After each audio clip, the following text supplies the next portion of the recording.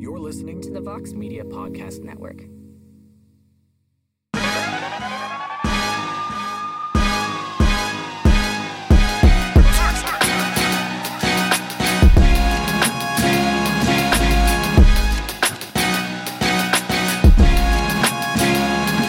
What is going on, y'all? We are back. It is another episode of No Bets Barred, this time for UFC 282. Magomed Ankalaev taking on Jan Blachowicz for the light heavyweight title. Unfortunately, it won't be Yuri Prochazka trying to defend his belt, but we're going to make do with what we got. Jed, how we doing, man? I'm thriving because little future bet on Magomed Ankalaev. Oh, yeah. I mean, that came back to life. I mean, dead. It was dead. It was dead. I put like $10 on it, and I like posted it, and people were like, "Yeah, dude, but it's $10." I was like, "Well, it's also 10-1." But yeah, good thing it was only $10 because it was as dead could get about 2.5 weeks ago. Yeah, the deadest bet of all time. And I knew at the top of the year it was like super long shot just because nobody cares about Magomed. So I know he's going to win the fights. It's just whether he gets the opportunity. And I basically wrote it off the minute Yuri and Glover had their fight. It was like, well, they're just going to run that one back. And now here we are. Is it shady? Is it suspect? Is it a bit ridiculous and certainly disrespectful? It's all of those things. But they don't ask those questions at the teller. You know, you just hand them the ticket. They hand you the big stacks of cash. And I don't make those decisions. I'm just here, you know. All I did was make the bet. And now I can possibly ride, get some money out of what happened. Going back to last week, UFC Orlando. My hot streak is over. Now it's time to build one back up. Tough week. It's good. You can't just win every time. You got to remember what it feels like to lose to inspire you to greatness moving forward. Dude, I started out like 0-5 on the night, and I was just like, when the fifth or sixth one lost. I think I started out 0-6, and when the sixth one lost, I was with a bunch of people, watching our dogs just absolutely put a beat down on LSU en route to an SEC championship. Dominance. But when I lost like the sixth bet, I was just like, I turned to them. I was like, damn, I'm 0-6 tonight. They were like, really? Like, you seem completely nonchalant about that. I was like, well, you said. I was just like, feels good to lose again. Haven't felt this in a long time. Needed to humble myself. You always got to stay humble. Make sure that you're not getting out over your skis too much. So you're putting in the work, and the only way to do that is taking out. Then you come back stronger. So I understand. Do we want to address the Scott Holtzman situation? Look, we can talk about Scott Holtzman. I will say I had a marginally successful week. I ended up like a unit and a half. Hey, winning week is winning week. Winning week's a winning week, baby. Nobody ever went broke making a profit. Hit the Michael Johnson play. Big time hit there. Fire Marshall inside the distance at plus money. Got a couple of plus. I lost more bets than I won, but I won some plus money action. So that's all it takes. That's all it takes. Yeah. Diakiese definitely was not looking to wrestle. He went back to Bone Crusher. I was very surprised. Yeah. I think if we're talking about any surprise there, Mark Diakiese not winning the fight was the biggest surprise for him. He seemed to be shocked. The entire world kind of knew that was 29-28 Michael Johnson. But alas. So Scott Holtzman, very close fight. Claims were made, -500. I rode with you. I rode with you into the sun. You'd make the bet again. I would make the bet again. So we're going to talk about this for a bet later today, because I said for that bet, for the Holtzman bet, and for one other bet on the card last week, that I just fundamentally did not understand the betting line, that it seemed all the way off, that this was off by 500 points. Funnily enough, I lost both of those bets last week. It was Scott Holtzman and Tai Tuivasa. I was like, I don't understand what's going on here. This is crazy. I feel exactly the same way about a bet on this card, and literally, as I'm punching in, I'm like, I don't understand what's happening here. But the last time I felt this was last week, and both instances I lost. I would make both of those bets again because Clay Guida, I guess, won that fight. Let's be honest. Let's break down the fourth wall. It was an anti-Guida bet. Oh, it was super an anti-Guida pick, and that's why I'd make the pick again because Clay Guida sucks, and I'm not here to pretend that he doesn't. Like, if you believe that he won the fight, I honestly don't remember how I scored it. I know that I gave Holtzman round 1 very confidently, and then Guida may have picked up the back 2. Clay Guida did nothing. He did nothing to actively try to hurt or finish that fight. He just did Clay Guida things, and I will freely admit that I drastically underestimated the efficacy of that in the MMA game, because Leonard Garcia made a career out of doing nothing but looking like he was doing something, and Clay Guida is just doing that. Like, he didn't ever try to hurt Holtzman, and Holtzman didn't fight that well, let's be real, on the other side of it. But I'd absolutely make the pick again. Same with the Tai Tuivasa one, even though that looks frankly way dumber than the Scott Holtzman pick. I think it was just the brashness you picked Holtzman with. I think that's the biggest reason. Tuivasa, I'm not even going to put that on Tai. Sergey Pavlovich is like a terrifying human being. He might be the best heavyweight in the world, I guess, which is super weird, but maybe he just is. Who do they give him next?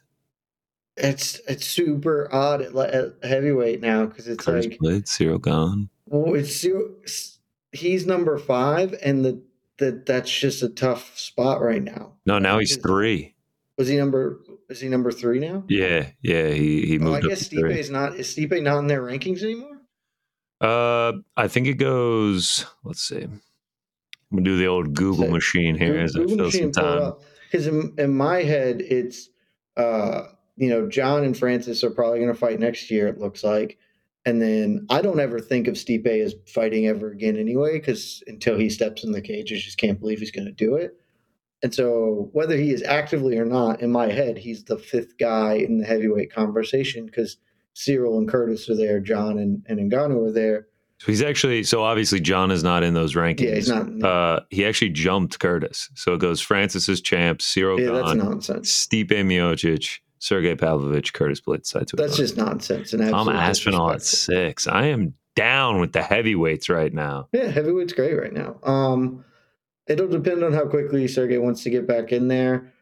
My guess is that he has to fight down, though, because I think Cyril and Curtis are going to fight for the next title fight or whatever. But maybe he can angle. Maybe one of them gets Stipe. Maybe Stipe does come back, and then he gets one of the other ones. It'll depend on how if Stipe ever fights again, basically. Yeah. I think that depends. That could get dangerous for Stipe if he gets thrown in there with Pavlovich. I think Stipe should try and fight Pavlovich. I think that would be, because he's not getting a title fight because they're going to do John Francis. Yeah. I think if Stipe still wants to do it, he should be like, look, I'll fight this guy. He just killed your boy. I'll fight this guy, and then I get the next up. Because Stipe feels like Stipe could win that fight. And then he can get a title fight and screw Curtis Blades yet again for the 100th time in his career. Curtis Blades will get passed over. Tom Aspinall gets healthy. Aspinall Pavlovich. I mean, that'd be great, but Tommy's still going to be out for a minute, 6 months. A hot minute. And you have to imagine Pavlovich didn't take too much damage. Not at all. It would appear he took 0 damages.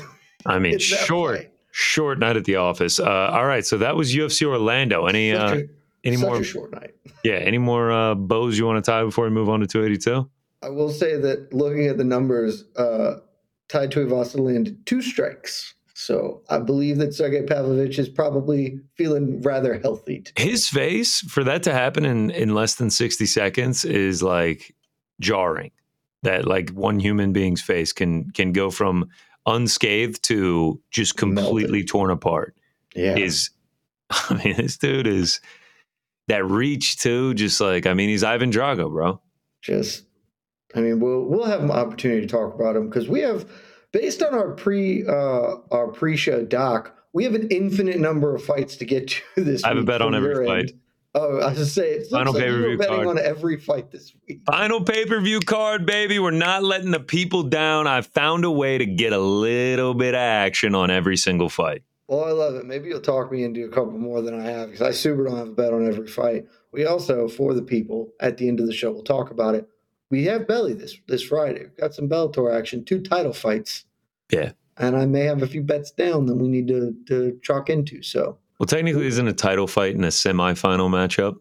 Well, it still is though because Stotts is the Oh yes, champion. Hutz is So the interim champion. the interim champion, Yeah. but the belt follows through. It's the very dumb way they do it or whatever. But yeah, so So if Sabatella wins, he'll get the belt. he'll get the interim belt. It's not the real belt. He'll get Sergio has the real belt. He'll get the interim belt and then immediately have to turn around and defend said interim belt for the real belt. For the Grand Prix belt. Sergio still has the real belt. He's just out. So he'll be the interim champion, and then he'll fight in the finals for the $1 million while defending his interim belt, and then he gets the tournament belt because Bellator's stupid and they're giving away Grand Prix belts instead of like Pride didn't give away Grand Prix belts; they gave away trophies. Like just do something different, do a crown, do anything other than just here's another belt. Yeah, I have a hard time, getting incredibly interested in that. But regardless, I do have a couple bets down on Bellator, and by a couple, I mean one singular bet, which we can get into. I've got 3. Tasty. We got some stuff to get to, so we should hop right on in. Let's hop right into it then. Let's get into the main event of the evening on UFC 282. It is the light heavyweight title. Jan Blachowicz going up against Magomed Ankalaev. Right now, you can get Ankalaev for -280. Wow, he continues to keep dropping. He might be at -300 by fight time. Blachowicz coming back at +235. The over-under is set at 4.5. You can get the under for -165, over for +130. I mean, if you're coming here to listen to a technical breakdown of why Magomed Ankalaev is going to win this fight, I'm not going to supply that for you. I am biased. There's no ifs, ands, or buts about it. I have my Magomed Ankalaev future ticket. I believe in this guy.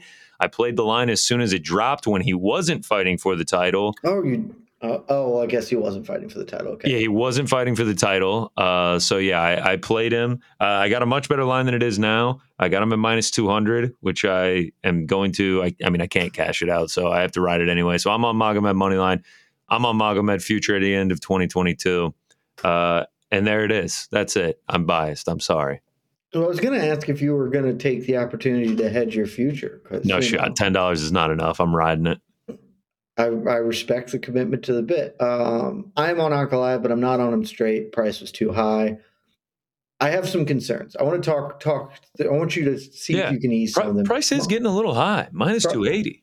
Price is steep. I think this fight is far more competitive than that. I've took Ankalaev by decision at +240. I think in my head when I'm envisioning this fight, it's just I think this is actually a very close fight. Frankly, I think Jan Blachowicz could be one of the tougher fights for Magomed in the division because Magomed's style is so risk averse isn't exactly the word I like, but he's very counter focused. He likes to work at range for the most part and just kind of build up little edges over time. And Jan is really good at that kind of fight. I mean, people talk about the Israel Adesanya fight with Jan Blachowicz like he was simply too big and he just sat on Izzy. And that was rounds 4 and 5 for sure. But part of the reason he could do that is Jan's really good at defending kicks. So Izzy's preferred weapon of staying as far away from another fighter as humanly possible and just kicking him in the legs a bunch didn't work very well. And he had to force engagements where Jan does have that legendary Polish power. So I think this could be a really tepid kickboxing match is sort of how I'm viewing this for a really long, like big stretches of time. And it seems unlikely that either of them really throws caution to the wind. The over is, I think, 3.5, and I feel pretty good about that, part of it, frankly. But instead, I just decided to take the prop on Magomed because I do like him over time. He's younger, faster. I think he's a little bit better with the hands. My big question here, though, 5 rounds. The 5-round change, that can be anarchy. I have no idea how to interpret what's going to happen here. Jan says that this change favors him. He's fought a bunch of 5-rounders. He's more conditioned and prepared for that sort of fight, his style to work out over time. I think Ankalaev in general, his style does work out over 5 rounds as well, but was he prepping for 5 rounds? Was he just set for 3? How is this extra 10 minutes going to affect the fight? I have no idea, and that gives me huge pause for concern. Certainly in taking Ankalaev straight, And so that's kind of why I ended up on the prop, because at plus 240, that number seems quite high. Yeah, I mean, I actually do agree with you on the current line, and I feel like if anyone was going to throw caution to the wind, I feel like it would probably be Jan. I mean, we Seems saw, like it. yeah, like we saw Magomed, like the way that he worked against Thiago Santos, just like the whole game plan was just staying patient. I mean, He's a very patient man. he'll wait, dude, but He he will did get wait. dropped in that fight, man. I was on Magomed there, and Mhm. I was definitely a little worried when it happened. I mean, Jan can catch people, dude. I like the Glover fight is so weird now because it came out that he was incredibly sick. Like watching that fight back, like he wanted no part of that. Like he gave in very quickly. I don't know if the sickness, like how the 100% truth to that there, but I can't imagine Magomed's gonna like just go into the ground game the entire fight. I feel like one, he would have a hard time taking Jan down, and two, he doesn't really go for takedowns that often. Like I understand he's Dagestani, but he is much, much, much more reliant on the striking. And in a 25-minute striking battle, yeah, I feel like this is a little bit closer than minus 280. Yeah, I think for sure. At this line, I would not play Magomed straight. Magomed doesn't tap to Paul Craig. He's 19-0, 19-0 Dagestani. Magomed is his name. What do you think they line this fight at? He's probably minus 400 at that point. It's just so amazing, like the differences that made. The very small swings there, and it's it is what it is. This line is not what I anticipated. I thought Jan would get a little bit more favor, and so yeah, I'll be frank, I don't feel great about this bet, but at plus 240, I feel that there's just a ton of value because it seems unlikely that. I mean, I know Jan has been knocked out several times in his career.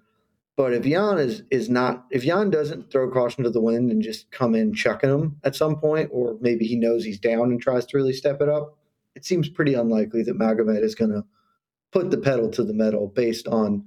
I mean, just look at the Thiago Santos fight. I feel like this fight could look a lot like that one, which is tough because that's a tough watch, man. So if that's what we're in for on Saturday, that's unfortunate. But I hope it's a fun fight. And I like, as much as I'm cheering for Magomed just because of my bias, because of my bets, gotta love Jan, man. He's the ultimate match. He's the man. Jan being champion is a much more fun outcome than Magomed being champion. And I've been touting Magomed as the future of this division for years now. But he's not interesting. You can't argue that the man is interesting in any way. So loves horses, and does not speak even a lick of English. So yeah, it is hard for me to relate to him. Yeah, it's not there. So no true losers in this, but I'm on Ankalaev by decision. I also feel like the over 3.5. What's that line at looking right now? Maybe even at plus money. It's even. It's minus 110. Wow. Over 3.5 feels, honestly, that feels like a better bet than my shot on the go on DraftKings, do a little same game parlay. Magomed Ankalaev over 3.5 and his money line. Then you could really start talking. Man, just really starting to cook with gas there. But yeah, that's where I'm at. All right. Both on Magomed, maybe not as confident as the lines indicate. All right, let's move on to the co-main event. It is a lightweight bout. Paddy Pimblett taking on Jared Gordon. Right now, you can have Paddy Pimblett for minus 250. Jared Gordon coming back at plus 210. Paddy Pimblett. Interesting man. This is probably going to be his toughest matchup to date, I would say, here against Jared Gordon. For sure. Jared Gordon can win this fight. Like, press him up against the cage, get control in the grappling, like basically just like suffocate Paddy and win a decision. I feel like that is his best path to victory.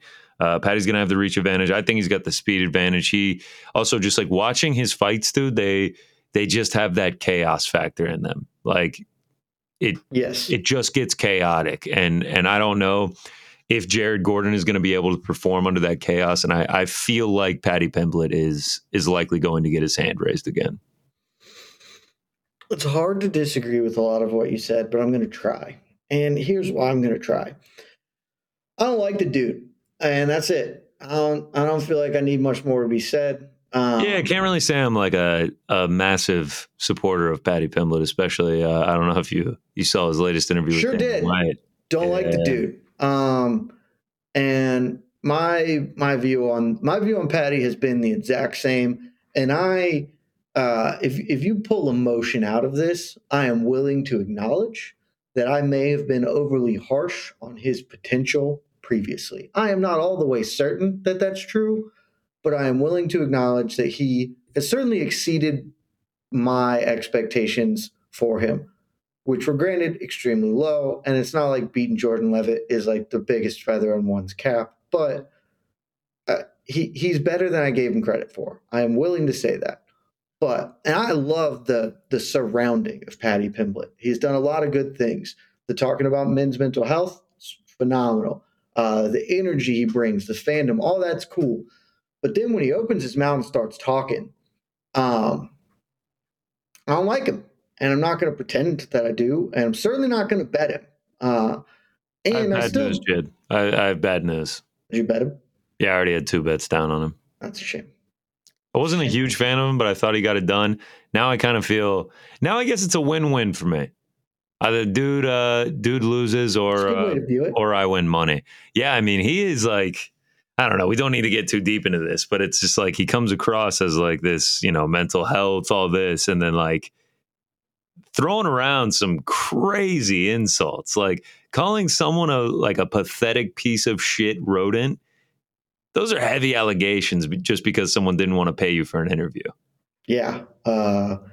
It's real grade A dipshittery, and I'm not here for it. Oh man, and him and Dana just working off of each other. Honestly, that part kills me the most because it's like, I don't know. I don't want to get too deep in the weeds on this, but it couldn't be more of a bootlicking piece of shit move. My God, it's just like, dude, you're talking to a guy that is profiting off of these fighters just the same. Like profiting off not just the same, in a substantially worse and like more predatory way. And the thing that kills me is he knows it too. He knows it because he didn't join the UFC initially because he wanted to get paid his value. And he even now knows. He said multiple times in interviews, I am not getting paid what I'm worth. We got to renegotiate. And here's the facts for you, Patty. You may not want to say it publicly, or you may just be up in your own and not feeling it. You are not getting paid what you're worth right now. Right now, you are not getting paid what you are worth because this is inarguable, and that's it. It just kills me. You can't argue against math. It's not. We know the numbers. You are not clocking what you should collectively as fighters be doing. And so to then come about this shit, it's just the worst kind of sycophantery. And I've never been big on the dude's skills anyway. Jared Gordon is the toughest test of his career.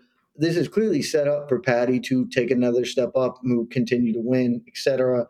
And by all accounts, he probably will. Like that seems, they usually are not that shitty at building somebody along these lines.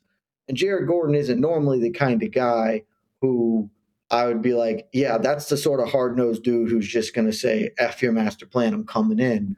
But at plus 210, I'm going to keep fading Patty. I may end up losing money in the long run, but I guarantee you I'm going to win one of these pretty damn soon because he cannot keep winning.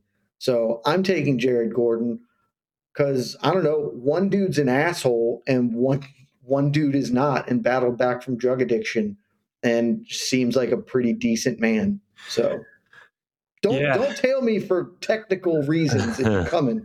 But that's where I'm at, boys and girls. Yeah, one thing I do have to say about the fading Patty thing, and it happens with a lot of these guys that kind of get the rub from the UFC, is that sometimes I do feel like people are like, I'm fading him. And like you said, like it feels like most of those times are like actually losing endeavors. Like say Patty starts his UFC career off like 5-0 and like the ticket you cash is like a plus 210, like you would be down in money. Like I hear people saying it like with Ian Gary, like I'll continue to fade him till he loses. These guys like Ian Gary and Patty like don't get big enough lines for it to like really pay off.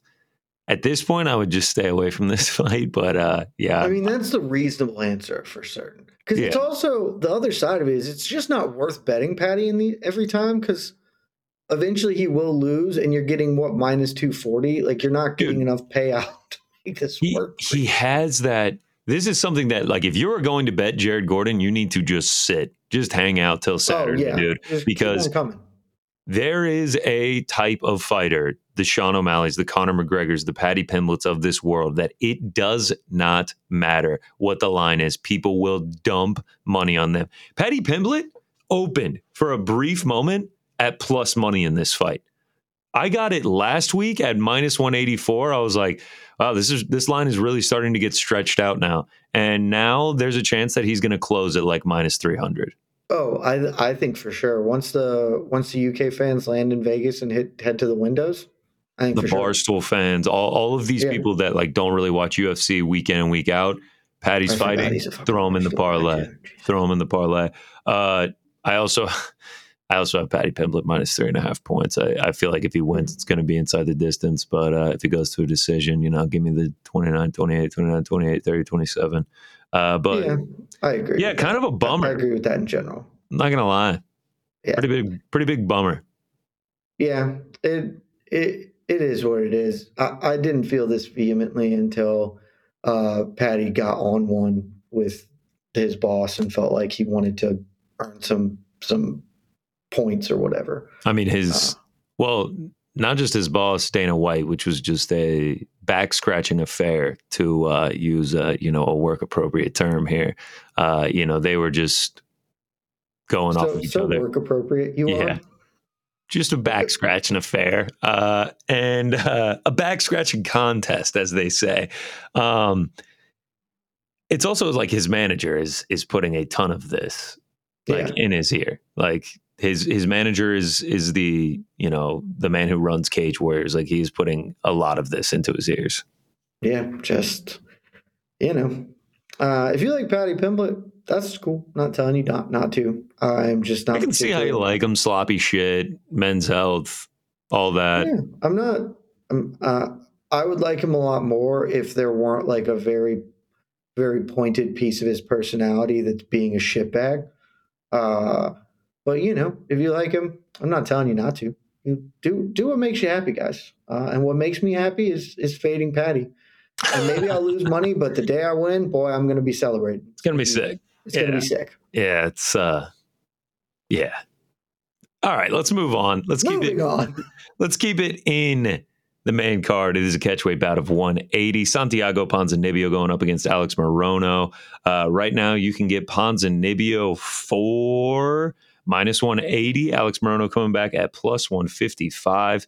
The over/under is set at 2.5 right now. The over going at -165. The under going at +135. Didn't really, it's kind of a tough fight to call. Morono coming on incredibly short notice. He is a dog. It ain't Shark Week. I do have to say that it is not Shark Week, so it's kind of tough to back him here. Ponzinibbio hasn't really been the same fighter since he came back from the health scare. I did take the over 2.5 though. Good. I like that bet. Yeah. Had to get a little action down. Had to get it done. 7 of Ponzinibbio's last 10 have gone over the 2.5. No KOs since the health scare. Despite landing an average of 106 significant strikes per fight in his last 3 fights, still no knockouts. And Morono's tough, dude. 5 of his last 6 have gone to a decision. 11 of his 16 UFC fights have gone to a decision. So it's probably going to be a fun fight. I'm looking forward to this one. Not the highest profile replacement for Robbie Lawler, but I think Alex Morono will come in here as a game opponent.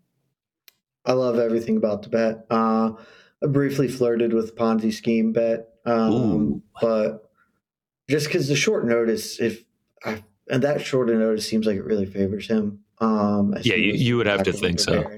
And I'm not a huge Morono guy, never have been. And at one point in time, I loved Ponzi scheme. So give me the over 2.5 at -165. For all the reasons, think both guys are tough. Given the short notice, maybe somebody, maybe Morono doesn't have the gas tank or something, but I think we're going to I think this probably goes to the card. So I'll take the over 2.5 and feel fine with it. There it is. Let's keep it rolling. Main card, middleweight bout. Darren Till takes on Dricus du Plessis. Right now, you can get Dricus. Another line that is moving quite a bit for -180. Darren Till at +155.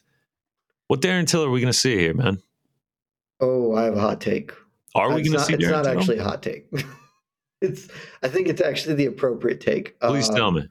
Darren Till is very bad at fist fighting, and he has been forever. We haven't seen versions of Darren Till. It's all the same, and Darren Till sucks. Let's go look at his record real fast. And we don't even need to talk about that he's lost 4 of his previous 5 fights. Let's talk about his wins, Connor. What would you say is Darren Till's best win? Is it the bogus split decision over Kelvin Gastelum, or is it the bogus decision over Stephen Thompson? Yeah, I mean, the Stephen Thompson one is, yeah. They were both bad decisions. He should be 0-6 in his last 6. Before that, he drew with Nicholas Dalby, who's a solid fighter, beat Jessen Ayari. I know we all remember the unanimous decision over Jessen Ayari.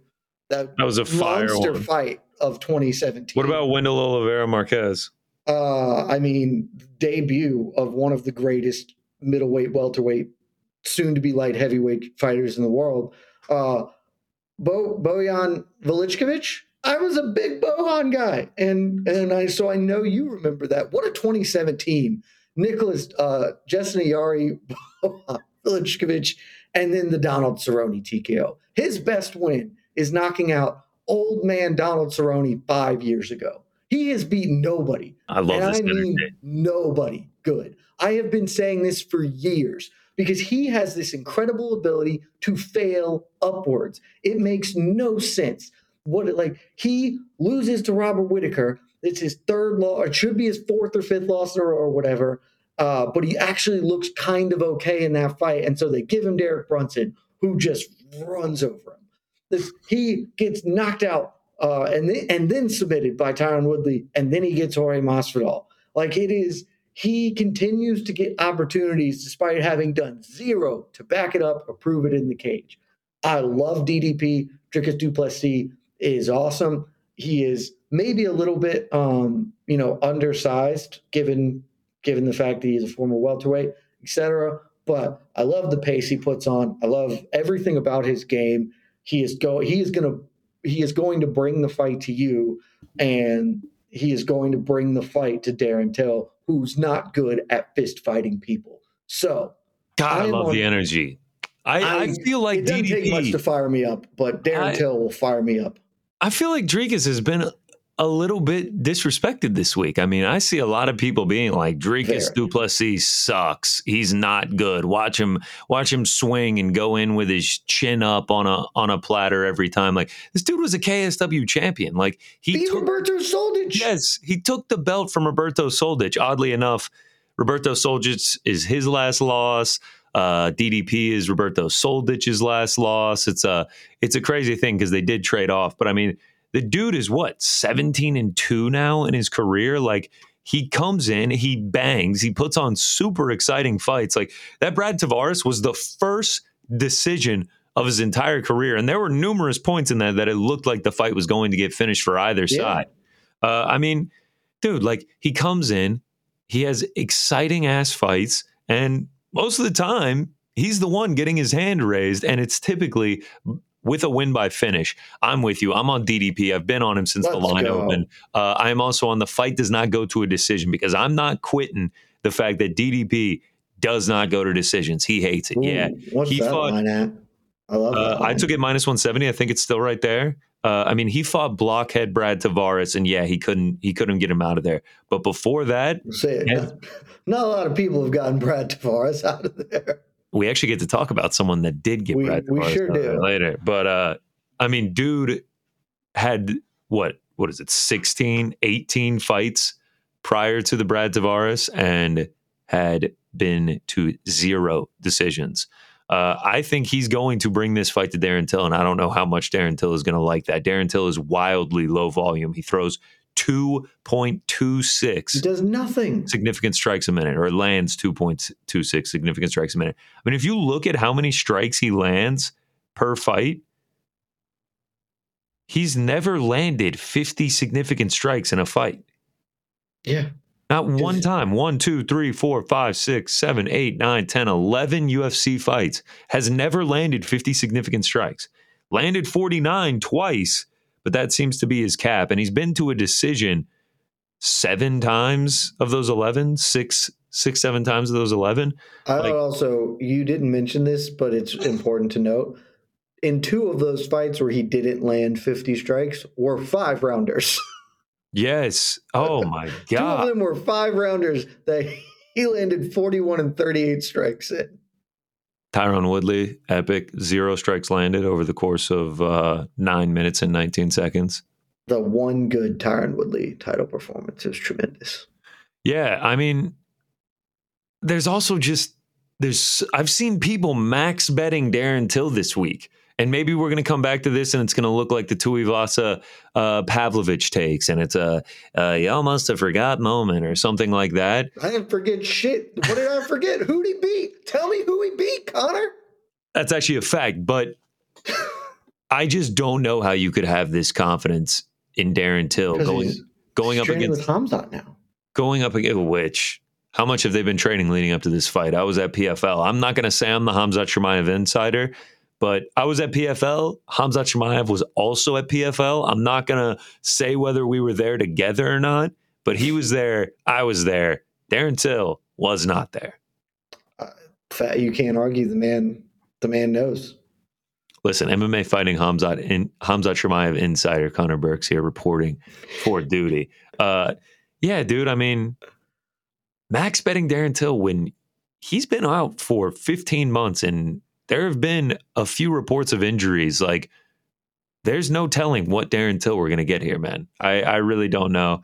Connor, he's been out for 15 months and he has not convincingly won a fight in 5 years. 5 years. Donald Cerrone was October of 2017. That was his last convincing win.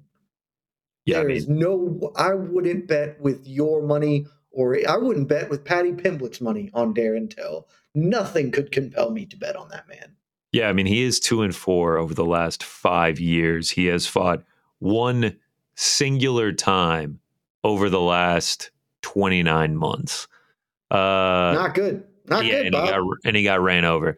Listen, if you want to take Till plus money, who am I to stop you? But max betting Darren Till this week. I mean, people are really just like, that's all I see them keep going back to is DDP comes in with his chin up. I'm just like, okay. Yeah, all right, cool. Like, it's not as if Darren Till is like some knockout artist. Like, I mean, look, if knocking out Donald Cerrone isn't proof that you are one of the greatest strikers in the sport, I don't know what more proof you need. Right. His 2 knockouts are Donald Cerrone and WOM. Like, just, I don't know. Maybe I'll look stupid. Maybe I'll look wrong. He did knock Jorge Masvidal on his butt that one time.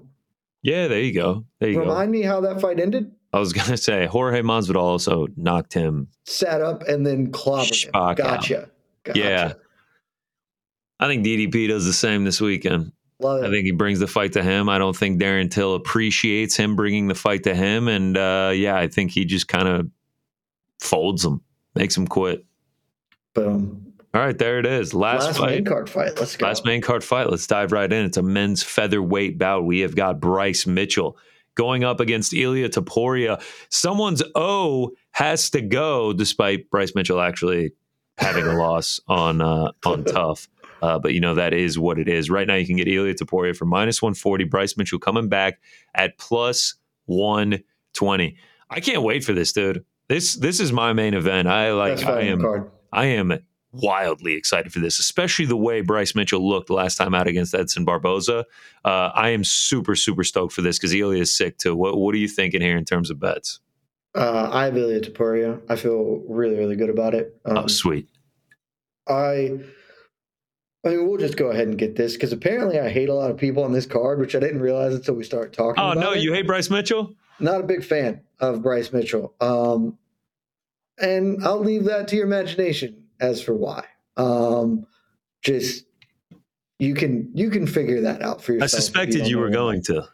But regardless of that, Ilia Topuria just rules. He is unbelievably good at fighting. I have long said that it's incredibly smart that Paddy Pimblett not fight Ilia Topuria because he will get bagged up. Hey, you want to talk about Max? You want to talk about max bets? Topuria versus Pimblett. Ooh, I would love that. That would be just a full shove on Ilia Topes for me. So, look, Bryce Mitchell, you cannot say that whatever you feel about him personally, and I certainly have thoughts, he is a phenomenal fighter and has been getting better each and every time. Smart fighter. He looked so good against Edson Barbosa. And maybe that's a style matchup that favors him in general, but still, he looked so good that it is hard to overstate how good he looked there. But his game relies on the grappling. Like, he has got to get that going, because if he's stuck on the feet, like, he's not totally incompetent there, but he ain't winning fights doing that. Like, he's got to get his grappling game going. Connor, I don't know if you looked at the stats. Can you tell me how many times Ilia Topuria has been taken down? 0, but who has attempted to take him down? Finish that sentence for me. Ryan Hall and Yusuf Zalal. Ryan Hall, I believe, has a takedown accuracy of 9%. His takedown attempts are him laying down and saying, join me on the ground, good sir. I'm the wizard of grappling. Yusuf Zalal is at like 30%. Yusuf Zalal also, if you go back and watch that third round of that fight, he actually did get him on the ground. Like, he was struggling in that third round. Doesn't matter. Man is too powerful, too athletic, solid fundamentals in general in that, and he's way better with the hands. Frankly, I think he can take Bryce Mitchell down and get that game going for himself, because it's not like Bryce is like a world-class wrestler. He's just a solid MMA wrestler. I think that Topuria probably goes sprawl and brawl here, which I would favor him to pull off. But if he wants to engage in scrambles, one, that's just going to rule for us. It's going to be great to watch them getting after it on the mat. Yes. And two, I still think he's ahead in that regard. So I think this line is about what I expected it to be, but I love Ilia Topuria here. Give me Ilia Topes. I'm actually on the other side. I love it. I love when we have disagreements. Dissension. Yes, sir. A little bit of dissension. I am on Bryce Mitchell. I'm not going to be the one to be like, Twister season's coming or anything like that. I think this is a fantastic fight. If you made Ilia Topuria the dog, I probably would have ended up taking Ilia Topuria. I mean, the takedown defense at 100%, it's like the memes where it's the McDonald's worker and, it's just like, oh, empowered. And the other one is like broke ass. It's just like, it's like that. Chris Curtis is 100% takedown defense, fighting like real grapplers and like stuffing 32, and Ilia Topuria stuffing Ryan Hall and Yusuf Zalal, and he's stuffed like 6 over the course of his career. It's a very small sample size. So Connor doesn't like math. That's what I'm taking from this. Connor's an anti-math guy. Got it. You would be anti-math at this point to believe that small of a sample size could be true for the entirety of his career, and now he's going up against like a formidable grappler. Nope. Man can't be taken down. See that 100%? If he does, man's Ilia Topes got a sick gilly, baby. Sick gilly. Gillies, dude. Gillies are the highest rate of landed submissions out there. That is jump the gilly, baby. That's the move. Talk to Dustin Poirier. He'll tell you. Jump the gilly. If Bryce Mitchell comes out here and goes for like 9 takedowns and goes 0 for 9, I will be coming back here next Wednesday and being like, Bryce Mitchell lost. That is for sure. If he goes 0 for 9 for takedowns, he is not going to win this fight. Yeah. B, I'll have to eat the math crow for sure. But I mean, I was incredibly impressed. Like, you can say that was a favorable matchup for him against Edson Barbosa, but going into that fight, people were talking about how he was going to get put out, how he was going to look like an idiot on the feet. And he went out there and dropped Edson Barbosa the way that he mixed in the takedowns. Like, he fought smart. I mean, if you think beyond the cage that he isn't the most intelligent man, flat earth and whatnot, he fights smart in the cage. He fights to win fights when he is in there. Edson Barbosa had a super solid takedown defense. I want to say it was at 80% going into that fight. He went 4 for 4 on takedowns against him. I just know he's going to fight for my money. I think it's going to be a fantastic fight. This isn't a bet that I'm like, lock of the century. It's B Money, Bryce Mitchell. No, very close fight. Look at you value betting. I'm so proud of you. It's a rare thing. It's a rare thing. It is a rare thing. I like to just pick winners, but in this case, had to get a little action down. Gonna be a banger. Praying we get just like a 3-round back and forth wild fight. And I'll take a little plus money action here on old Bryce Mitchell. I think we've both been stupid, is what I'm going to say here. Because I think actually what we should just do is we should just bet the over 2.5 at -135. I feel like that's likely. Like I feel like that is. I don't think either of these dudes are going to get the finish in the grappling exchanges that we're inevitably going to get. It seems not likely. I feel much more live for a submission with for a finish is Topuria. I might punch that in right now, actually. Nice. Yeah, I feel like Topuria. If anyone's going to do maybe that actually is a good bet for you because you have Topuria, and I feel like if anyone's doing the finishing, it's going to be Topuria. Yeah. Oh yeah. If someone gets a finish, Topuria lands something. Topuria's got that chin too, man. But yeah, that's the thing. Topuria's like I think he can roll with Bryce. Bryce has a good chin though. Like even if Topuria cracks him, I still just don't think. I think they both have good chins. Yeah. I mean, Topuria, like a lot of people talk about him getting dropped by Jai Herbert very early on in that fight. I kind of flipped the script on that and say he survived a lethal kick there. Like not many people would come back from that one. Yeah, for sure. To win the fight. Also, that fight was just super weird from you just look at it and just how big Jai Herbert looked compared to Topuria in that fight. Like super weird. So yeah, I'm going to take the over. Feel good about it. That was, of course, also a lightweight fight. So I was going to say, actually, the fact that you brought that up, I was going to say last thing, does Topuria's weight cut issues concern you at all? 270 had to drop out. Some videos came out like he was really stressing to get down. No, because if he doesn't make the weight, the fight won't happen, and then my bet will be null and void. So yeah, I don't. He's never missed weight, so. You know. If we lose Bryce Mitchell, that's actually not true. Apparently, he did miss weight in Cage Warriors. If we lose Bryce Mitchell, Ilia Topuria, oh my gosh! I mean, this card at one point was looking like one of the best cards of the year. Bo Nickel, Yuri Glover 2. We had Ponzinibbio Lawler. Bo was supposed to be on this. I mean, if we lose Bryce, Ilia. Imagine we lose Bryce and Ilia and Darren Till pulls out of the fight. Oh, my gosh. I mean, there's just nothing. I do want to clarify. So Ilia did miss weight for Cage Warriors. That was for a bantamweight fight. He missed by a lot because the man ain't a bantamweight. You look at him, he ain't a bantamweight. Well, he did miss weight for 270. I mean, I guess that's true. Fair. I forgot that fight didn't happen. But, doesn't bother me. Ilia Topuria to the moon, baby. I'm not a huge scales guy. A lot of people really ride their bets on scales. Like, I just place the bet, expect them to make it and ride. Unless you look like death or something on the scales, it doesn't influence me at all. There's been a few times where guys have looked like death and then have come out and cashed tickets. Oh yeah, they absolutely still can. It is not, but that still is the mental image of me being like, I can't. That's the lizard brain in me being like, that guy's a skeleton. He can't win. Bet against him. Yep. And then 50-50 whether it matters in any regard. Yeah, like the Netherlands have the flu and Pulisic's coming back. Hammer USA money line. Never made any sort of difference. It's impossible for us to win a game when we don't shoot the ball. Oh yeah, it happened. I just want to say it happened. I said it was going to happen last week on the podcast. I was going to bet RDR. I was going to bet against Netherlands, and I was going to bet on Kevin Holland, and I was going to go for 3. It happened. It happened in a big way.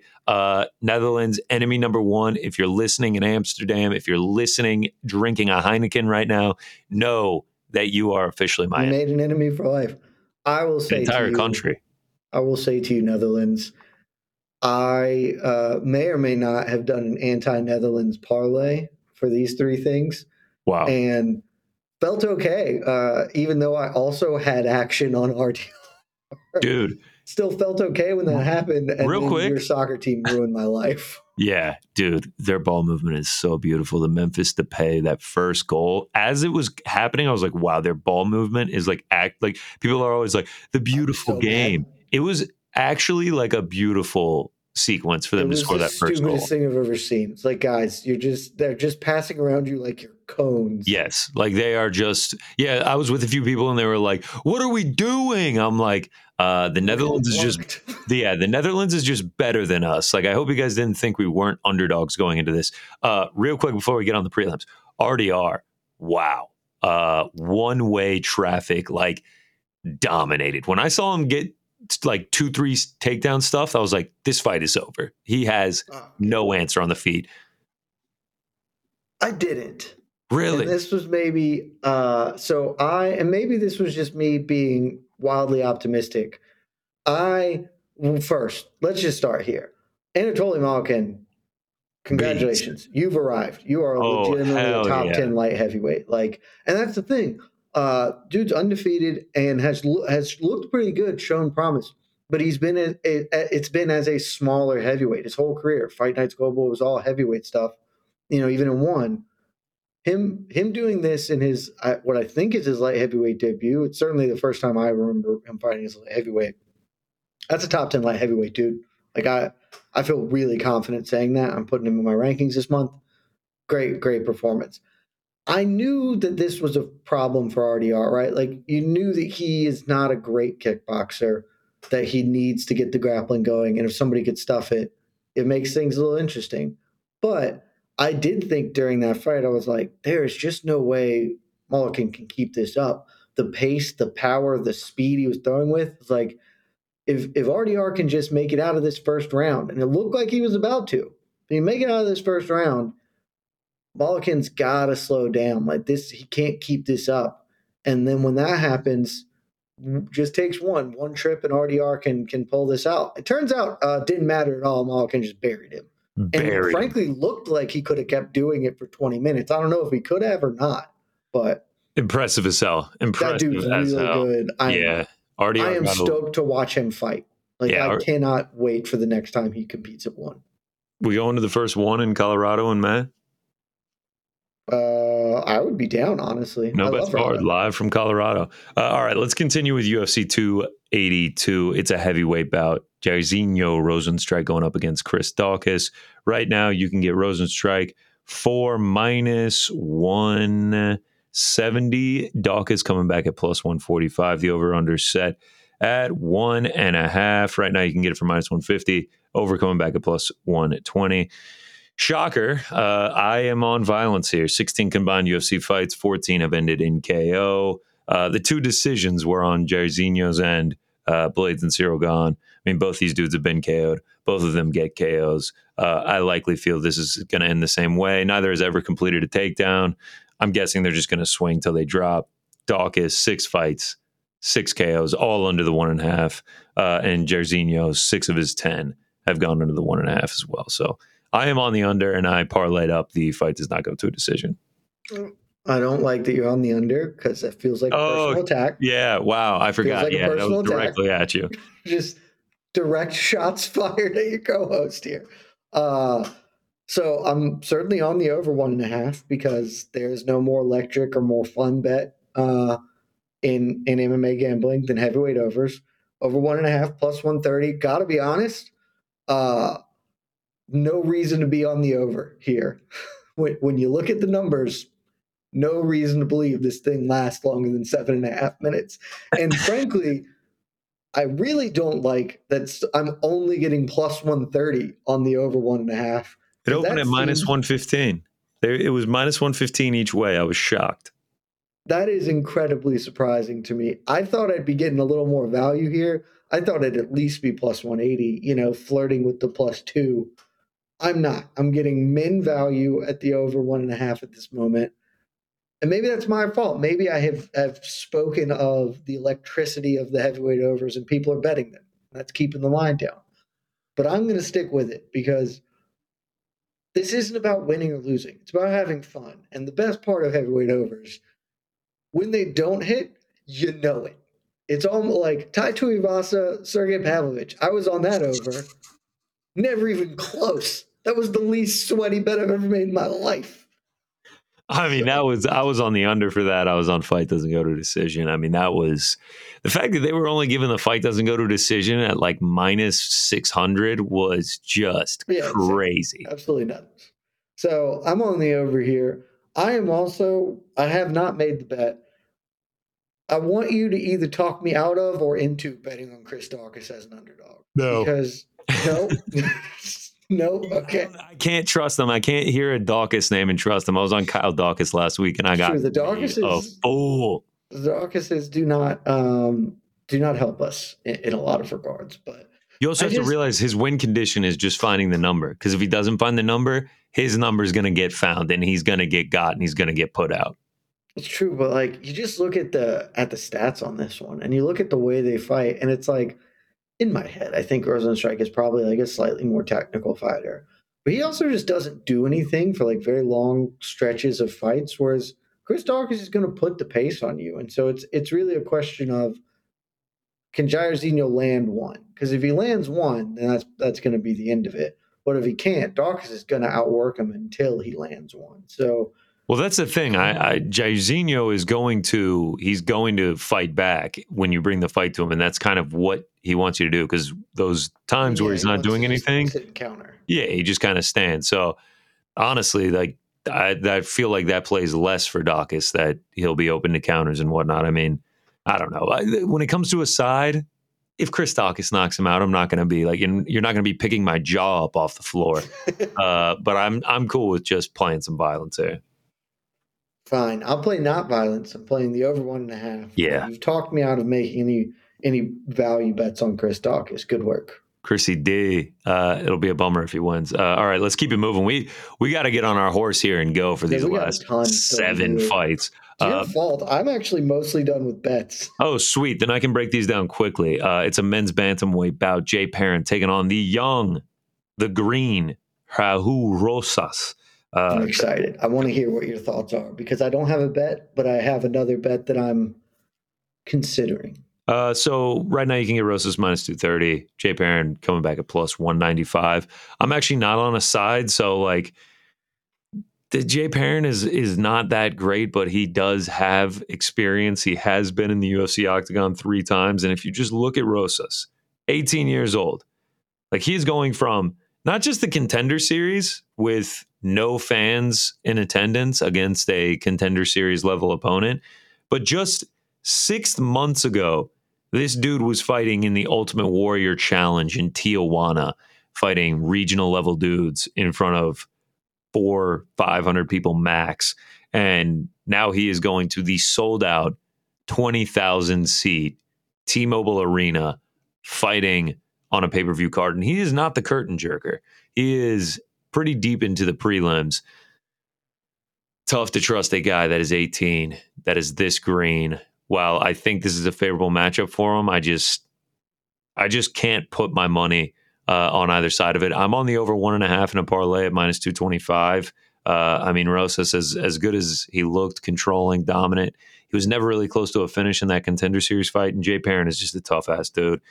He's been finished once. It was 5 years ago, and it went over the 1.5 when he did get finished. 6 of his last 7 have gone to a decision. I likely think this goes to the scorecards, but, you know, the bread and butter.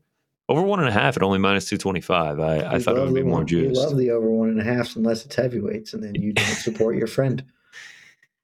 Bingo. What do you think? Who do you think wins? I want to value bet Perrin here for all the reasons you said. That's what I feel like is the value. Like it's I want to value bet him. The big problem to me doing that is it's Jay Perrin. Well, I guess there are two big points. That's one of it. I've heard some really good things about Raul Rosas Jr., like behind the scenes, like really good stuff about this kid, like really does have the makings of something. And so that gives me pause when he's fighting a guy like Jay Perrin, who is, as you said, he's Jay Perrin, you know, but it is hard. This is a classic dog or pass to me. There's no world in which you can convince me that betting on the 18-year-old Raul Rosas Jr. at minus 230, yeah, minus 140, I could probably get talked into it. Minus 230 into it, but yeah, minus 230. He's 18. Such a change in venue and in spotlight and everything. And he's only 18, so like you just never know like what could happen. Even if he looks great in the gym one day, he's 18. He's still just got like random hormones coming at him, and like who knows what the hell is going on that could mess with his mind in like the smallest of ways. It can have huge consequences. I think it's a dog or pass. I haven't bet on Perrin just because it seems this feels like it goes against the fundamental ideology of the UFC clearly doesn't want to sign an 18-year-old and have him get beat up. Like they want to build him, and they feel that this is the way to do so. But it just feels like you should fade him. So I don't know. We'll see if I end up pulling the trigger on it or not. But absolute dog or pass for me. Yeah, I'm with you on that side. If you had said that you were betting it, I would have joined you because we would have wolf packed it. Yeah. But when you were like, and when you started, I was like, oh my, he's going to do it. Hell yeah, let's go. And it was like, I can't feel confident. I was like, damn you and your reasonableness. Yeah, I mean, I can't get to the third round and Raul Rosas be up 2017 and be like, why did I bet on Jay Perrin? You know, it's a great question. Or Jay Perrin comes out, gives him a vet lesson. If teaches the young whippersnapper something. If being on 3 in the UFC makes you a vet, let's keep it rolling. Next up, middleweight bout, Edmen Shahbazyan going up against Dalcha Lungiambula. Right now, you can get Shahbazyan for -280. Lungiambula coming back at +235. Another fight that it's like a little bit tough to trust either guy with your money. I think Edmen is going to get this done. I just think he's the better fighter all around. He's going to have a massive size advantage. He's still super young, so theoretically, he's just continue to get better. But trusting a guy coming in off of 3 losses, while it was against top-tier talent at -300, is just not something I really want to do in this one. I threw a little prop DGen parlay together. I threw fight doesn't go to a decision. Dalcha, he just comes out with reckless abandonment. Shahbazyan, I really think going back and watching his wins in the first round, dude has got skills and is a killer in the first round. 5 of his 6 UFC fights have not been to the cards. 12 of his 14 career fights haven't gone to a decision. Dalcha, 4 of his 6 UFC fights haven't gone to a decision. So, yeah, I think this is a good matchup to where we see a finish.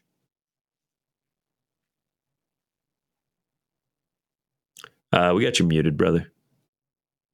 Good catch. Yeah, tough to argue with that because I'm on Shahbazyan inside the distance at -115. So there it is. I don't hate that at all, dude. I mean, yeah, it's I thought about using Shahbazyan as a parlay piece, but it's actually like a pretty big number, and I just don't want to lay like close to -3 on Edmen Shahbazyan, but Shahbazyan finally moving away from Glendale Fight Club, I think will probably help him tremendously to like train with a real camping team in Extreme Couture. Still super young, 25, big physical advantages in this one, and I believe in the talent certainly. So, and man's a finisher. Like man is a finisher. Shahbazyan, absolutely a finisher.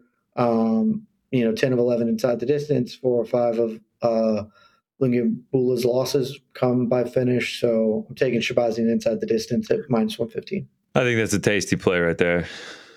Considering getting on it, but I already have so many bets. You have a lot of bets down. Yeah, I think I'm just going to stay away. If it intrigues you, consider it, but you don't need to expose yourself to more action. I think that's a fact. I'll just ride the fight doesn't go to a decision because if Dalcha wins, I feel like it's going to be by a decision. Let's keep it rolling. It's another middleweight bout. It is Chris Curtis taking on Joaquin Buckley. Right now, you can get Chris Curtis for +135. Joaquin Buckley, the favorite in this one, -155. Last time out, if I'm not mistaken, we were both on Curtis against Hermansson. Oh, we absolutely were. Didn't work out for us. Yeah. I mean, definitely, like you love to see Chris Curtis with a plus sign next to his name. That Hermansson one does give you a little cause for concern. There was a lot of traveling going on. It doesn't actually. Tell me you're on Chris Curtis.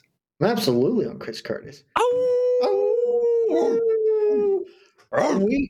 When we talked at the beginning of the show, and I was like, "Yeah, you remember how last week I had 2 bets that I didn't understand the betting lines." Talk about it. Great.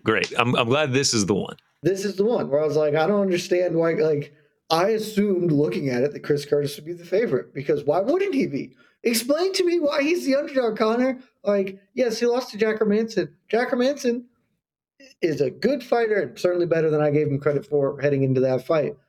Joaquin Buckley, like, is fun. he's certainly fun. Does the big KO of a lifetime finish. He's working with Dust and then the whatever that guy, Commander Brown, Commander Dale Brown and Dust. But he's like mid. He's like a mid fighter. Chris Curtis is like a 15 to 20-ish kind of top guy. Way, way higher volume on the feet. Like he doesn't have the one punch, one hitter quitter power, certainly, but much more technically sound on the feet. Unbelievable takedown defense. And that was my thought, was like, he's going to beat Hermansson because Hermansson can't score takedowns. Hermansson actually turned out didn't need them. So good for you. Jack, that's a hell of a win. Buckley doesn't need takedowns, but he certainly wants to mix them in. That's going to get nowhere. And I am dead certain, 100,000% confident that come the third round, Chris Curtis is winning that third round. Buckley is not going to win the third, doesn't have the gas to compete, certainly at the pace that Curtis is going to have or bring to the fight. And so Chris just needs to take one of the first two, and I think he's the better striker. So it seems really, really likely. He's been knocked out once in his life. Yes, the guy who lands the spinning ninja kick or whatever we decided to call that unbelievable KO, he can knock out anybody in the world. You can't pretend that that's not in the realm of possibility. Did he not fight 2 times that night as well? You're talking about the PFL knockout? No, the Impa Kasanage knockout. Oh, I'm talking about, who are you talking about right now? I'm talking about Ray Cooper knocking. No, I'm talking about Buckley. I'm saying Buckley can knock him out because he can knock out anybody in the world. Yes. Okay. All right. Sorry. That is absolutely possible. But Chris Curtis has only been knocked out once in his career. Knocked out by Ray Cooper that one time. And he fought twice that night. He fought Magomed Karamov to a decision, and then they were like, someone bailed. We need you to fill in the title fight tonight. And he went back out and fought Ray Cooper and got knocked out. Yeah, because he's got that dog in him. X-rays show it. He's got it. I mean, listen, dude, I'm aligned with you perfectly. The biggest thing is Joaquin Buckley. Yeah, he's known to sometimes mixing the takedowns, go to the wrestling. That good luck, dude. Good luck, Chris Curtis. 100% takedown defense, and you're talking legit. 4 UFC opponents, every single one has tried to take him down 3 or more times. Every single one has failed. And you're talking about Phil Hawes, Brendan Allen, decent grapplers. Jack Hermansson going 0 for 6. Phil Hawes was a JUCO national champ. Rodolfo Vieira going 0 for 20. This is he has serious takedown defense. He has improved that piece of his game wildly. So if this is just going to stay standing, Joaquin Buckley comes in here, he is low volume, and when he does throw, he's throwing aggressively, he's throwing huge shots, and that's going to leave him open to counters. And we've seen Chris Curtis have success in the countering game. Go back and watch the Brendan Allen knockout. The way that he wobbles him so bad. Phil Hawes, that initial, punch that stunned him came off of a counter. If they're just going to stand there and box, then I really do favor Chris Curtis in this one. I favor him in the cardio department as well. Joaquin Buckley has also been knocked out numerous times. Yes, Chris Curtis's last 2 fights went to a decision, but he can blast people, bro. He can put you out, and he stalks you down once he has you wobbled. I'm on Chris Curtis plus 143.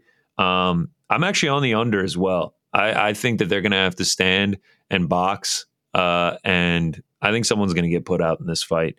And if it doesn't, I like what you said. 3rd round, Chris Curtis takes over, gets it done.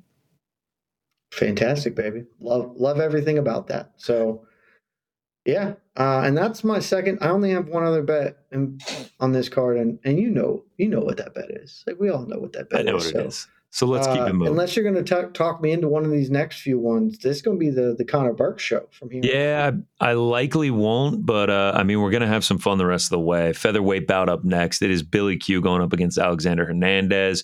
Right now, you can get Billy Q for the sweet price of minus 165. Hernandez coming back at plus 140. This line has not budged at all. With a lot of these fights, you see crazy line movement. This fight has just been chilling. I took Billy Q at minus 160. Alexander Hernandez, go back and watch his last fight. He looked great in that first round against Moicano. When I was watching that, I was like, man, Alexander Hernandez at plus money against Moicano, that was a great bet if you took it. And then going into that second round, he just fell off of a cliff. It's kind of in Alexander Hernandez fashion. at this point. Like, he's got big time power. He has finishing capability, but that gas tank is just very suspect. And when he gets put through adversity, it feels like the fight is going to end when he's gassed out and the guy just keeps bringing it to him. And who's going to put you through adversity? Who's going to make you fight through the fire? That's going to be a man named Billy Q. Win or lose, you're going to have to go through the fire to get your hand raised. Yeah, he's pretty active. I'd say he puts a little bit of pace on you, a little bit of volume. Lands over 7 significant strikes a minute. That's good enough for the most in featherweight history. So he's going to come out here. He's going to put that pace. He's going to weaponize that pace, put that volume on here. I don't think there's going to be any takedowns if Alexander Hernandez goes for him and it's a lay and pray. We can look back on this and call me done, but I think it's going to stay standing. I think it's going to be a banger of a fight. I think Billy Q survives that first round, puts it on him. I'm not even saying he's going to lose it. Like, he might win it, but I think he'll get past that initial onset fire from Alexander Hernandez, and he's just going to take over as it goes on. And I think he's either going to get a late finish or a decisive decision win. Plus, another thing is Hernandez is coming down to 145 as well. I have no idea what he's. Form. Yeah, I mean, he's a big dude. I never thought he was small. Yeah, he's a big dude. Don't know how that's going to look for him. Billy Q, riding with my guy. You've almost convinced me just because I wanted to bet Billy Q, but I will. I'll be honest with you. A lot of fights didn't have all the time to break down tape, and on this one, I did not watch any tapes. It was like, my head says Billy Q, but I don't want to totally shoot from the hip on this. So you may have convinced me. I may be joining you on the old the Q train. Listen, take the week, think about it. If he wins, I'll buy a Billy Q headband. How about that? Everyone's got the Billy Q headbands. I'll buy one if he wins. Show some support for the guy. He's great on Twitter, great on Instagram, yada, yada, yada. Just good energy. Good energy. Let's keep it rolling, though. Let's go with a men's featherweight bout. It is Eric Silva making his UFC debut, going up against TJ Brown. Right now, you can get Silva for -110. TJ Brown coming right back at -110 as well. Downtown TJ Brown. Sometimes that fight IQ. Name. Yeah, great name. Sometimes that fight IQ is not always there. The Arkansas brethren of Bryce Mitchell does not quite have the smart cage time as him. I mean, when he's winning minutes. Plus that Glory MMA got. Yeah. Who knows how that's going to affect things? Yeah, I went back and saw an old tweet from Jeff Molina in like the beginning of November, and it was like January 14th, like a clean sweep by Glory MMA. It's coming. It didn't age very well.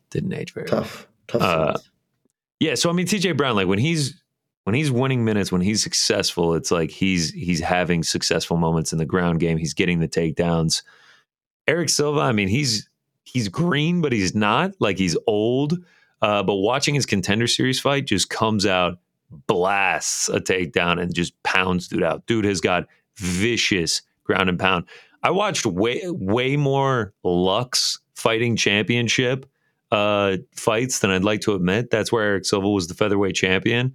Don't ever be ashamed of your love for Lux. I was getting into him, dude. I mean, when he did get taken down, he was good with the reversals. He was good with the submissions. It says that he got all first round submissions. I actually do have to argue Tapology there. The Radleem fight, it was a second round submission, but no big deal. He's getting older. I think he's only going to have one shot. He mixes in the kicks well on the feet. I feel like he's just a better all around fighter, and I feel like TJ Brown's strength is sort of going to be an asset for Eric Silva. I feel like he's going to be able to handle the ground game well. And I mean, if he gets on top, it might be nighty-night for TJ, dude. I mean, the ground and pound that this dude has, there was one, not same level of competition, but it was very similar to the Shavkat, where he was like the standing going through Neil Magny's legs and still just, or no, it wasn't the Magny fight. It was, who did he fight before Neil Magny? I can't remember. It was, I mean, dude, the way that he got this ground and pound was just like the most beautiful thing between his legs and just completely found the chin and knocked him out. I saw a little bit of that in Silva. I'm not saying Eric Silva is the next Khamzat Chimaev. It was the Carlston Harris fight. I'm not saying he's not the next Khamzat Chimaev, but the dude's got vicious GMP, and I'm just going to take him to get it done. I'm not going to trust TJ Brown with my money. and I have to get a bet on every fight. So there it is, Eric Silva. I respect it. As a longtime MMA fan, I believe this is before your time in the sport. There was another Eric Silva who people thought quite highly of. He did not turn out all that well. Now, granted, he spelled his name with a C instead of just the K. It was a CK, but the flashbacks of bets gone wrong and old Eric Silva, nothing could compel me to bet on this Eric Silva at this stage. So good luck with that bet. Thank you. I appreciate that. I appreciate that. Next up. Oh, I'm back on. Let's go. This is a fight I'm involved in. I told you I'd be quick. Next up. It. And it's not like we need to talk about this guy. There's nothing to talk about. Nothing it is a men's flyweight bout. Is that 125 pounds and under? That's 125 pounds and under. The three most beautiful words in all of sports. It's a men's flyweight bout. I mean, Daniel Da Silva taking on Vinicius Salvador. Right now you can get Salvador for, I don't know, minus 200. Da Silva coming back plus 160. Doesn't matter. Don't care. Over under. Set at 1.5. I can promise you. I am on the under. I mean, I hate that we're paying the price. I got minus 190. The secret's out, Connor. The secret is out. What is it? What is it now? Minus 210 or something? It was minus 205 last night when I took it. Yeah, I mean, this is the flyweight under dream. Like, had they came anything close to even money, like we could have been talking max bet scenario. Like, these guys, 33 professional fights, 32 have not gone to a decision, 23 first round finishes. Like, I mean, like this is what flyweight under dreams are made of. It is. I almost shout out to Hunter Campbell for the matchmaking. Like, yeah, like I appreciate there's nothing you, bro. to say. You just take it. You wish the price was better. You wish that somehow somebody screwed up and we got under 2.5. Oh my! But it simply doesn't matter. I considered, just for the sake of it, Costanzing this goes to decision at plus 450.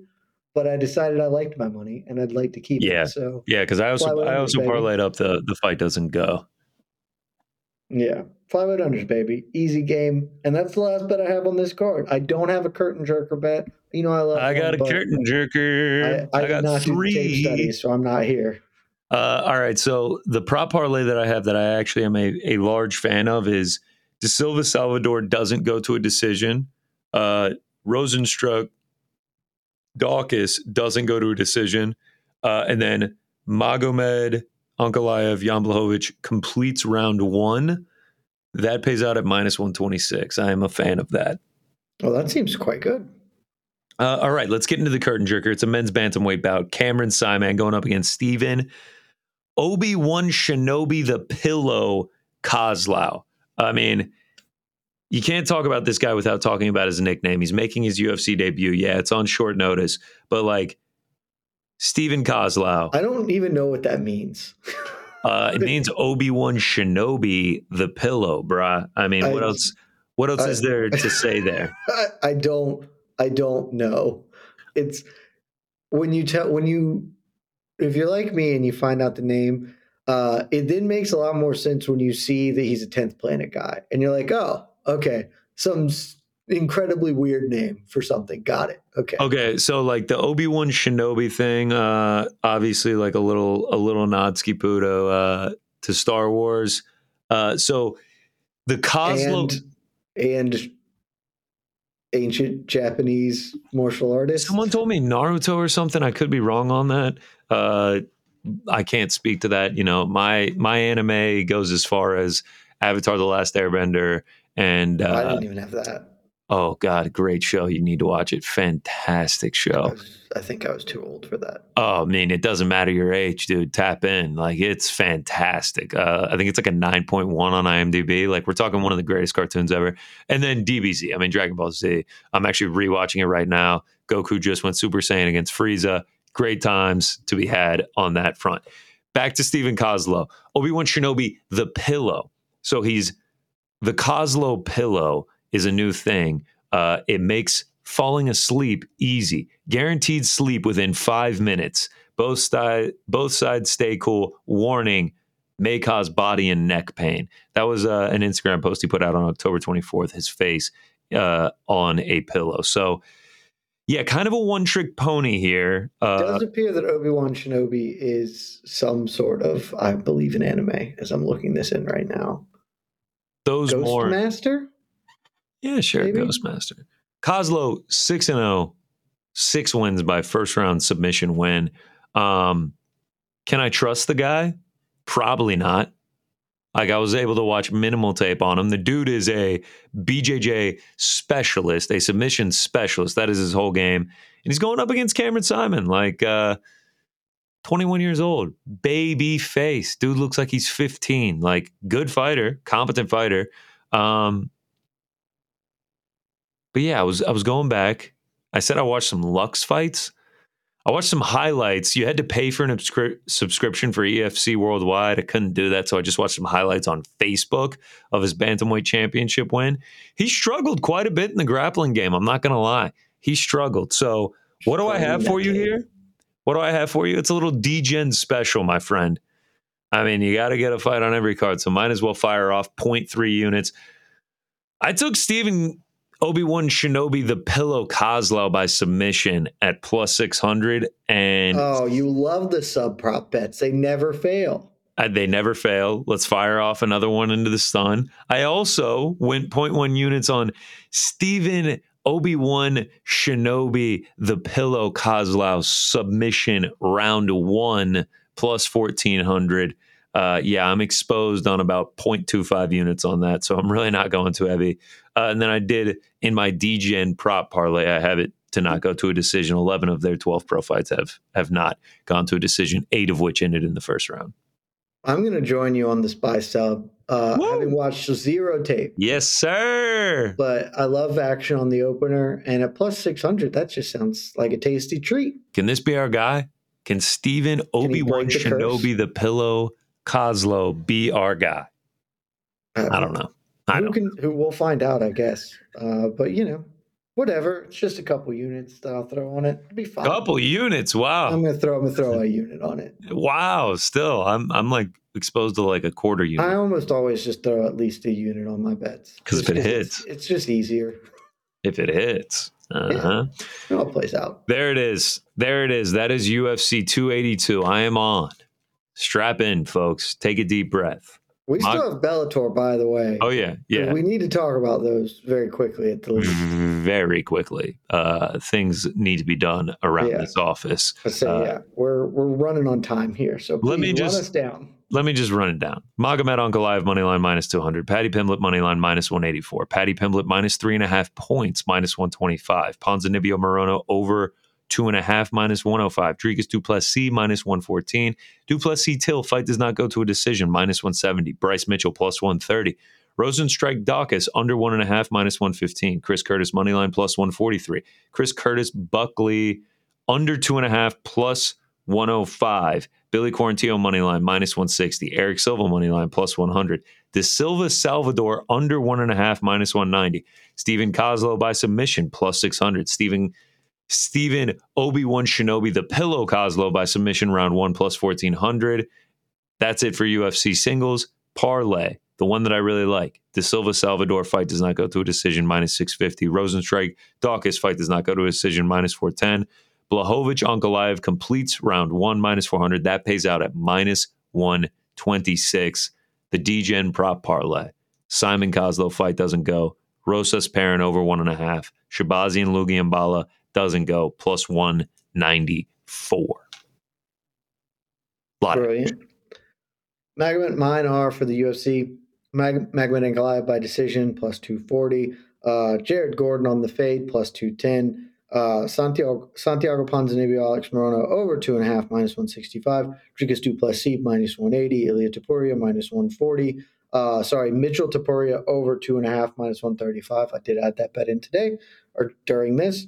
I am considering fading Jay Perrin. I am certainly on the over for Rosenstrike Dawkins at over 1.5, plus 130. Shabazian, inside the distance, minus 115. The Bulldog bet. The Bulldog underdog Wolfpack wager. Chris We'll Curtis look plus good. 135. And then Salvador de Silva under 1.5. And I joined my boy taking Kazuo Obi-Wan Shinobi the pillow by sub at plus 600. That's the UFC rundown. Let's very quickly talk Bellator. Friday, things are happening. I've got 3 bets down. I know you've got 1. I suspect I know what your 1 bet is. What do you think it is?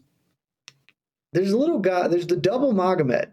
We've got a little guy named Magomed Magomedov fighting Patchy Mix in the feature bout of the evening. I'm going to guess, given your stance on Magomeds, you're taking Magomed Magomedov. I love Magomeds, and I especially love a double Magomed.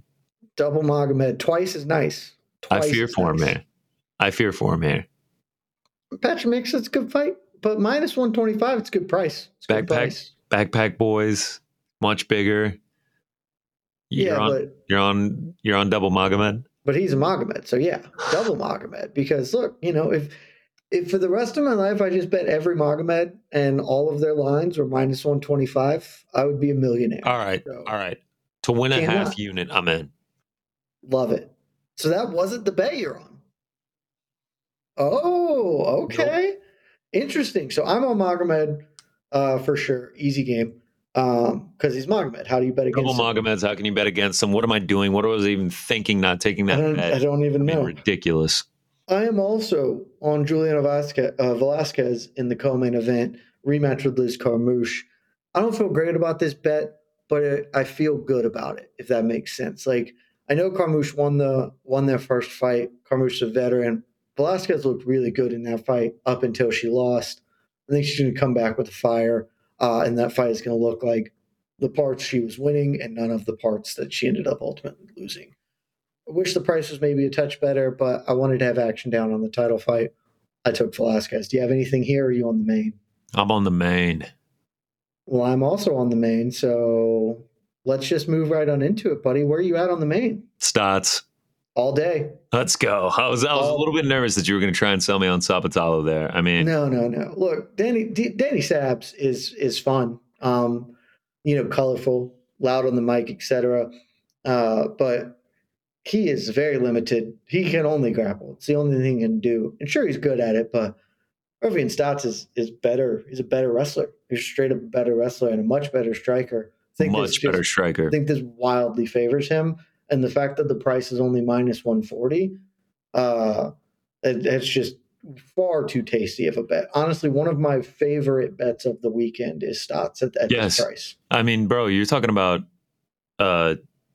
this dude's level of competition is much higher than Sabatello, and his one loss is to Merab Dvalishvili, and it was a spinning back.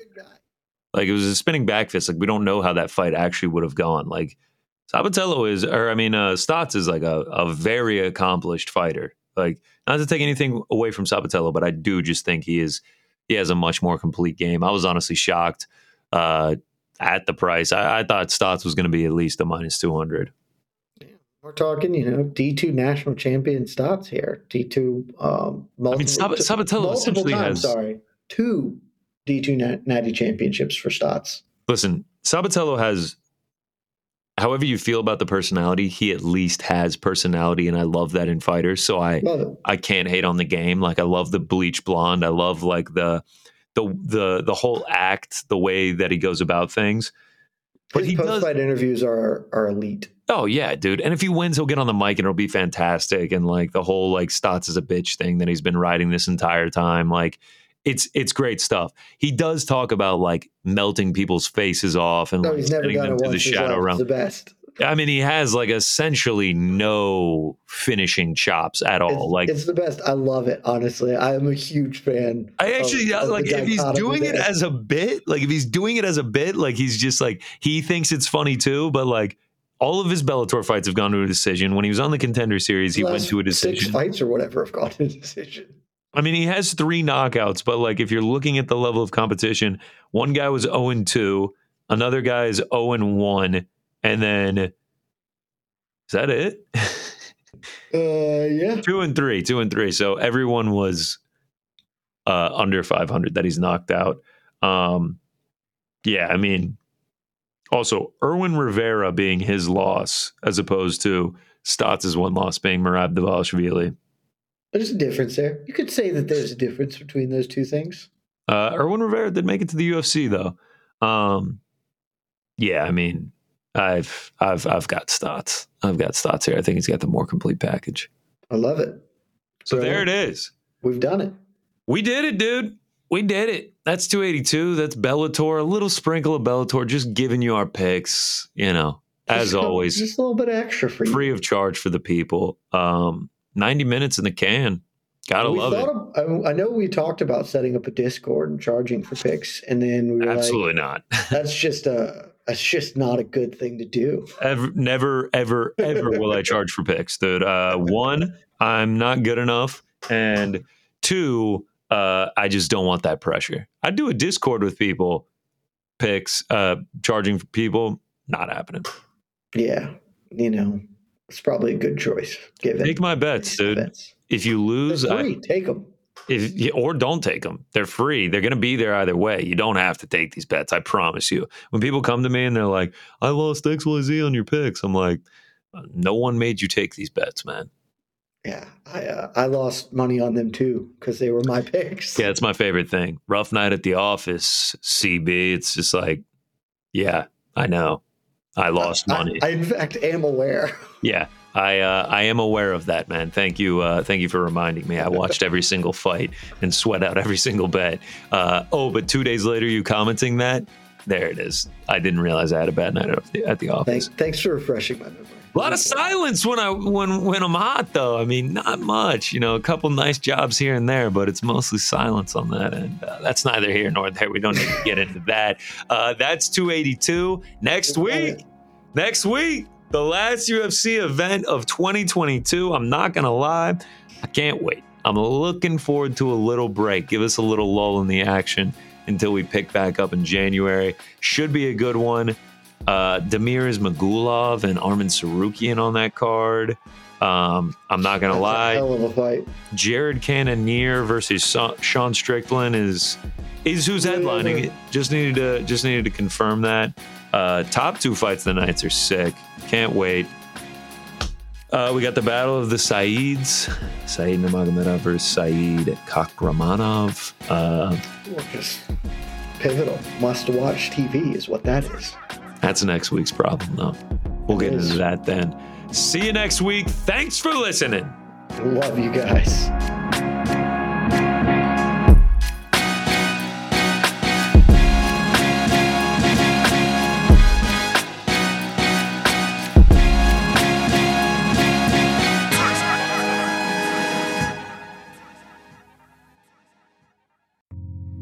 You're listening to the Vox Media Podcast Network.